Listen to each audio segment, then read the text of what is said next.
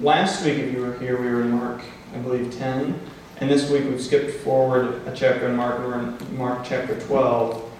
I'm actually going to be trailing back to chapter 11 a little bit. But I was wondering if Gary if you could come up and read our passage this week.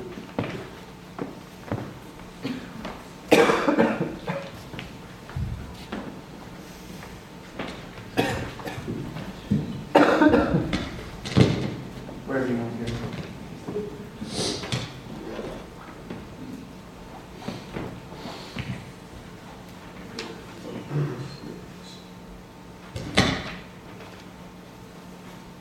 And they sent him to some of the Pharisees and some of the Herodians to entrap him in his talk. And they came and said to him, Teacher, we know that you are true and care for no man, for you do not regard actions of men, but truly teach the way of God. Is it lawful to pay taxes to Caesar or not? Should we pay them or should we not? But knowing their hypocrisy, he said to them, Why put me to the test? Bring me a coin and let me look at it. And they brought him one, and he said to them, Whose likeness and whose inscription is this? And they said to him, Caesar. Jesus said to them, Render to Caesar the things that are Caesar's, and to God the things that are of God. And they were amazed at this. Would you guys pray with me? God, we come before you as people that try to take control of everything we see, and we ask that today you would come near to us, and this morning that you would take that control away from us, and that you would teach us how to be your people. That we would know that we are your people. And God, please take my words and may they be yours. Take our thoughts and may they be yours. In Jesus' name, amen. I was going to say that if we were a little closer to April 15th, I think that this passage would kind of speak for itself. And I wouldn't really have to preach at all. It's like, Jesus says, pay your taxes. You're not getting off easy this year. But I do think that it is important that we don't take things quite so simplistically. So, hence, there's a sermon. But before we get to what Gary just read for us, I do want to go back a little bit in chapter 11. If you have your Bibles with you and you want to follow along, that's fine. I'm going to be jumping around, but I'll try to give the verses. The story that I want to look at in chapter 11, which I think actually bears a lot of light on our passage today, is a story that has I've had a lot of questions about for a long time, and that is the tragedy of the fig tree. So this is in chapter 11, verse 12. This takes place right after Jesus' triumphal entry into Jerusalem, where everyone's shouting Hosanna, throwing palm branches on the ground. So he's in Jerusalem now, and it says in verse 12, On the following day, when he came to Bethany, he was hungry. Seeing in the distance a fig tree in leaf, he went to see whether perhaps he would find anything on it. When he came to it, he found nothing but leaves, for it was not the season for figs. And he said to it, May no one ever eat fruit from you again. And the disciples heard. Okay. What the heck? Right? I think it's John that says Jesus did so many things that if you tried to fill all the books, like the world wouldn't be big enough to contain all the books of stuff that Jesus did. Okay, if that's true, then why did this story make it in the Bible? It's like, why? I really don't know. And I'm not trying to be, edgy or whatever. It's a genuine question.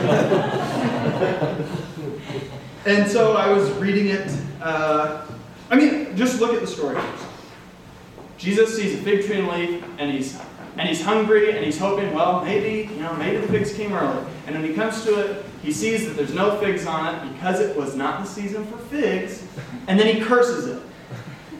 And then he goes to the temple, like overturns the tables, right? Really famous. Jesus gets mad. And then he comes back and the tree is, it says, withered to its roots. Like totally dead. Why? Why did you do that, Jesus? Why did you expect the fig tree not to be acting out of the ordinary? Why did you do that? I think, well, the episode that happens at the temple tells us, I know we're going far afield from our text, but the story at what happens in the temple is actually really important. So he curses the fig tree, he goes to the temple, and it says he overturned the tables. That word is important, overturned. Jesus is literally turning the tables. But for any of you who have seen Jesus Christ Superstar, I think that scene gets it a little bit wrong. It probably gets a lot of things wrong about the Jesus story, but I don't think that Jesus going to the temple is like a rock ballad moment, and I don't think he's like screaming the words that he says to the people. Okay, it's because what the Bible says is he was teaching them. He was teaching and instructing them. So he does turn the tables on them, and the passage that he teaches them comes from Isaiah 56. Let's see if I wrote it down. Yeah, I did. He says, "My house shall be called a house of prayer for all nations, but you have made it a den of robbers." That verse from Isaiah 56, the whole chapter of Isaiah 56, there's two parts. Part A is what he's quoting from, and that's where it says, "My temple, you think that it might just be for you, Israel, but there's going to be a day, a glorious day, when everyone is invited to this temple, and then it will be, my house will be called a house of prayer for all nations." And then part B we'll get to in a little bit, but he's basically condemning Israel's leaders for having really shallow imaginations. So, I think this actually does tell us something about the fig tree. The fig tree still gets cursed. I still feel bad for the fig tree, but I think the fig tree's crime and the crime of the people changing money outside the temple, it's not like they were extra bad people. It's not like the money lenders and the people selling doves. It's like, I don't think Jesus is saying, your occupation is terrible, you got the wrong line of work. I think what he's saying is, when the creator of the universe comes to your neighborhood, like, you better not act as if it's business as usual. Like, when he sees the fig tree far off, like, he's just been welcomed into Jerusalem. People are saying, "Hosanna, Hosanna." Like, blessed is he who comes in the name of the Lord. They're so excited. They proclaim that they're so excited. But if they actually knew that the creator of the universe had come to Jerusalem, to the heart of their nation, then even the fig trees would have known it. It was such a big deal that Jesus is coming to Jerusalem that the fig trees, they shouldn't have been acting according to their nature. It should have been a time of abundance, I think. And so, yes, so I think it's with this kind of backdrop in mind that we should look to our passage today. Don't act as if it's business as usual. Okay. So I'm just going to walk through verse by verse. You can follow along up here in your Bibles. Then they sent to him some Pharisees and some Herodians to trap him in what he said. So Herodians, that just means, I think, supporters of Herod. And Herod was like the authority over Palestine, who was appointed by the emperor, or by Caesar, who we're going to talk about later. So you've got the religious leaders, you've got the preachers here, and you've got the political pundits here, and they're coming together and in order to trap Jesus in what he said. Doesn't sound like, that just is not a recipe for success. They came and said to him, "Teacher, we know that you are sincere and show deference to no one. For you do not regard people with partiality, but teach the way of God in accordance with truth." Basically, we know you won't be swayed by conflict of interest like we were one chapter ago when you asked us about John. We were too afraid to answer because we didn't want the people to hate us, but we didn't want to acknowledge you as maybe actually the Son of God or having any spiritual authority in our lives. So that So this question that they bring to Jesus, I think you can interpret it either really cynically, which is always my first inclination, but I think we should also give the Pharisees and Herodians a little credit here. They say, is it lawful to pay taxes to the emperor or not? Should we pay them or should we not? So on the one hand, let's go there and be a little cynical of them for a second, and then we'll backtrack a little bit. So imagine the Pharisees' position here. They're kind of being called out by Jesus at every turn, and their authority is being questioned left and right. And so they're like, okay, Jesus, you don't acknowledge our authority. How about Caesar's? How about the emperor's authority? Are you going to question that? And they bring along the Herodians with them so that, like, if Jesus actually goes there and actually incites some kind of revolution, the Herodians will be there to report back to Herod and like, hey, you got to kill him. Okay, so I think that's the cynical version of interpreting their question. I think the more charitable way to read their question is that underneath that kind of cynicism or the sarcasm that are bringing this question to Jesus with, I think underneath that there is a genuine question, right? Like, Jesus, if all authority lies with you, and if God will listen to us and give us all that we need, why should we have to obey the law of the land? Because we have been getting pushed around for a long time by Rome. So I think there is this earnestness in this question. And we don't want to be too hard on the Pharisees, right? Because we're all there too. Okay.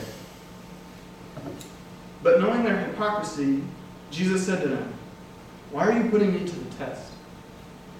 If you look in the Old Testament, you'll see that there is this recurring trope of God asking Israel, why are you testing me? And, what is it? Yeah, in Psalm 95. Psalm 95 really kind of bears this out. It says, 95 verse 8 and 9 says, do not harden your hearts as you did in the wilderness, where your ancestors tested me. They tried me, though they had seen what I did. They saw what I did.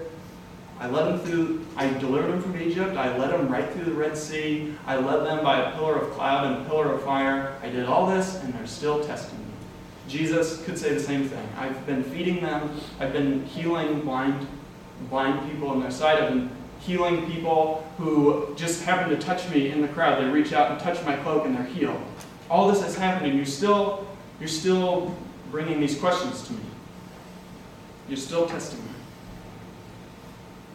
So there's frustration, I think, and I think we're right to read frustration in Jesus' question. And then he says, bring me a denarius and let me see it. And they brought one. Then he said to them, whose head is this, and whose title? They answered, the emperor's, or Caesar's. So I think here the Pharisees and the Herodians have already fallen into their own trap. What if Jesus tells them that Rome has no authority and they don't need to pay taxes anymore? What then? They get to keep the money for themselves, right? I mean, why do we hate paying taxes? Or maybe it's more accurate to say, why don't I like paying taxes? Well, because I think it's my money. Like, I don't want, you get the money and then you have to give it back. It's like, oh, that stinks. I mean, being a student's okay. We don't really pay that many taxes.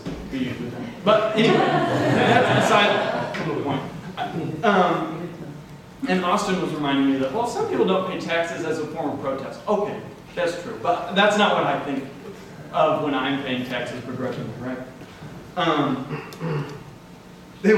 And so I just assume that the Pharisees want to keep their taxes for themselves. They want to keep their own money, right? But, ultimately, if Rome falls and they're not oppressing them anymore, then who's going to honor your money anyway? Right? What happens then? All your Roman money with the picture of Caesar on it. It's who's going to honor that if Rome was actually to blow away? Maybe you won in your political fantasy. It's like, well, no one's going to honor that money, so what's the good of keeping your money, right? So I think that this question is not actually, it's not completely about money. Chris was right when he was talking about the rich young ruler that comes and Jesus says it's better if it's easier for a camel to pass through the eye of the needle. So money's not, it's not unimportant, but it's not the whole picture. Jesus really knew, well, yeah. Jesus knows that if they were really asking a question about God's authority, what am I saying? Yeah, I already said that. Never mind. So I think the way that the Pharisees and the Herodians have fallen into their own trap here is because they're not being imaginative enough. They ask a question about, should we pay taxes or not? Kind of getting at this, Rome has this authority, do you acknowledge that or not? And that's not really the point. That's not the whole story. I think that looking at Isaiah 56, the passage that Jesus quotes in the temple, the second half, is really helpful here. I'll read it. It's fairly short. So Jesus says, my house will be a house of prayer for all nations. And then right after that in Isaiah 56, we don't know if Jesus taught this or not. The prophet says, Israel's sentinels are blind. They are all without knowledge. They are all silent dogs that can't bark, dreaming and lying down, loving to slumber. The dogs have a mighty appetite, and they never have enough. The shepherds also have no understanding. They have all turned their own way to their own gain, one and all. Come, they say, let us get wine. Let us fill ourselves with strong drink. Tomorrow will be like today, great, beyond measure. Being answerable only to yourself is a dream. It's a dream, but we dream it all the time. The Pharisees and the Herodians were dreaming it too. They had, oh yeah, wouldn't it be great if we didn't have to pay taxes? If we didn't have to pay taxes, we had this money to ourselves. If we got to rule ourselves, back in the days of King David, we had political autonomy. That was awesome. Everything was great. But their imaginations are stunted, like the fig tree, and like the people in the temple carrying on business as usual. They don't recognize that their Maker is standing in front of them. Jesus sees not just through their hypocrisy, but he sees all the way back through Israel's history, I think, in this moment. I imagine he says, with moist eyes and deep sadness, because this is the people this is the same people he's grown up with, eating and celebrating and worshiping and mourning with them. This is his family. These are his people, right? And they've been his people since Eden. I think that when the Pharisees and Herodians are standing before him, bringing him this kind of sarcastic question, I think in that moment he remembers like the evening strolls in Eden with Adam and Eve, when humans where they had this communion where God's people knew that they were God's people. They knew that they were God's.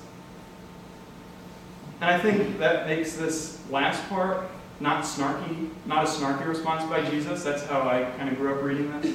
I think it's actually filled with a lot of sadness. He says, give to the emperor the things that are the emperor's, and to God the things that are God's. Can you hear the grief in his voice? I think it's there. Like I said, I used to think this was Jesus being snarky, but this confrontation, lest we forget, happens on the road to the cross. We're reading it during Lent. He knows his time on earth is coming to a close. The picture we have of Jesus in much of the gospel accounts is a surprising and mischievous teacher and a good friend, but it's also a weary and heartbroken man whose last moments before his arrest are spent praying alone in Gethsemane while his closest friends are sleeping, taking a nap. I think he sees this ahead too. It's been a long loneliness.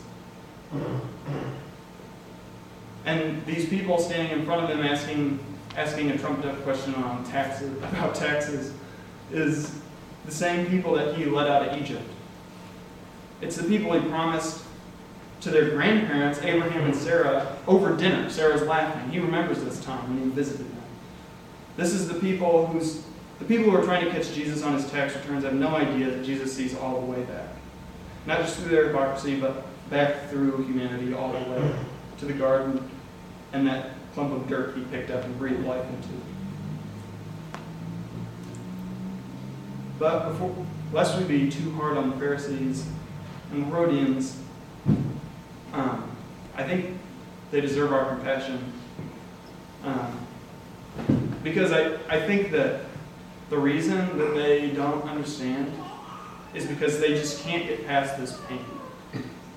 I think they have this pain from being pushed around by Rome, and also pain and embarrassment of having their dirty laundry hung out to dry by this people's preacher, Jesus. They're hurting. It's so obviously clear. And they haven't been able to pin this people's preacher down on anything yet. But they, unlike Jesus, can't see that in a week they'll have him pinned down to a cross already. Hands and feet on a Roman cross. Ironic he wouldn't badmouth the Romans while he had the chance before they executed him.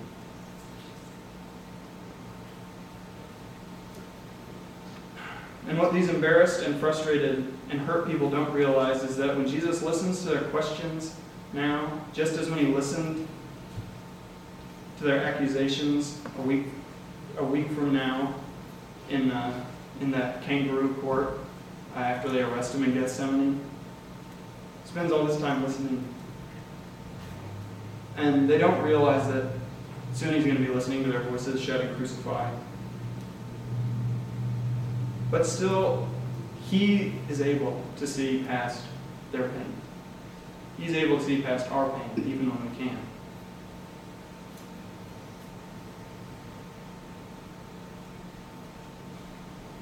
Yeah. I think that we should not, we shouldn't gloss over this story without seeing the bitterness in these Pharisees and Herodians' question as our own bitterness too. Because we spend a lot of our time asking God the wrong questions, I think.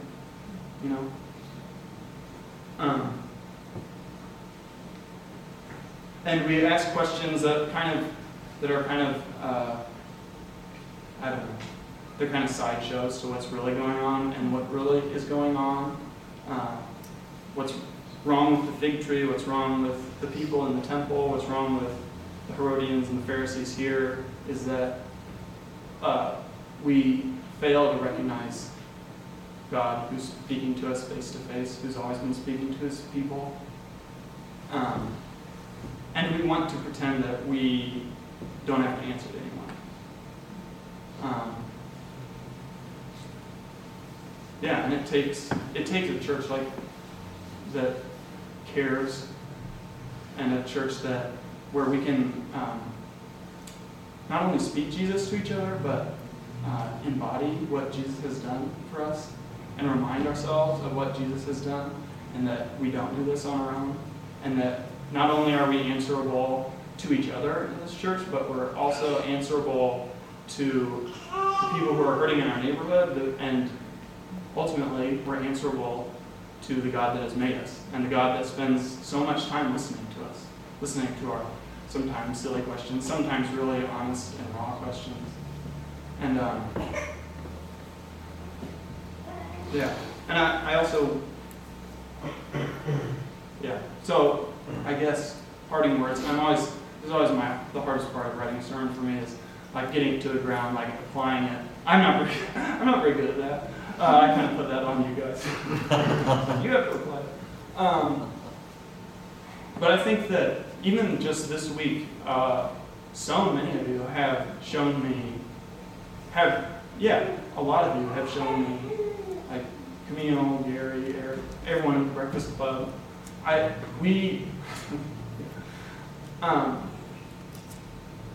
You're showing me and teaching me about reliance. And we're trying to hold on to each other as we're trying to hold on to the God that has never let us go. So as we go forth from here and gather around this table, gather around the tables and the casseroles downstairs, may we continue to hold each other. And know that, and may we remember that we are God's. Our nature, when you get down to it, when you look all the way back, maybe as Jesus was able to look all the way back and realize that you're God's dirt that He kissed. And don't focus too much on the fact that you're dirt, but that God picked you up and kissed you. Maybe do that, to be able to do that together. You pray with me. God, you are near to us, and you never let us go, even when we stray, even when we ask you to let go of us, and we ask that for a chance to do this on our own. And when we ask the wrong questions because we're hurting, God, thank you for seeing us for who we are, and that's yours. May we be able to go and do that this morning, and the time that we spend together today and throughout the week, may we remember that we are yours, and because we're yours, we belong to each other too. Thank you for this neighborhood. Thank you for this church family that's teaching me all this. In Jesus' name, amen.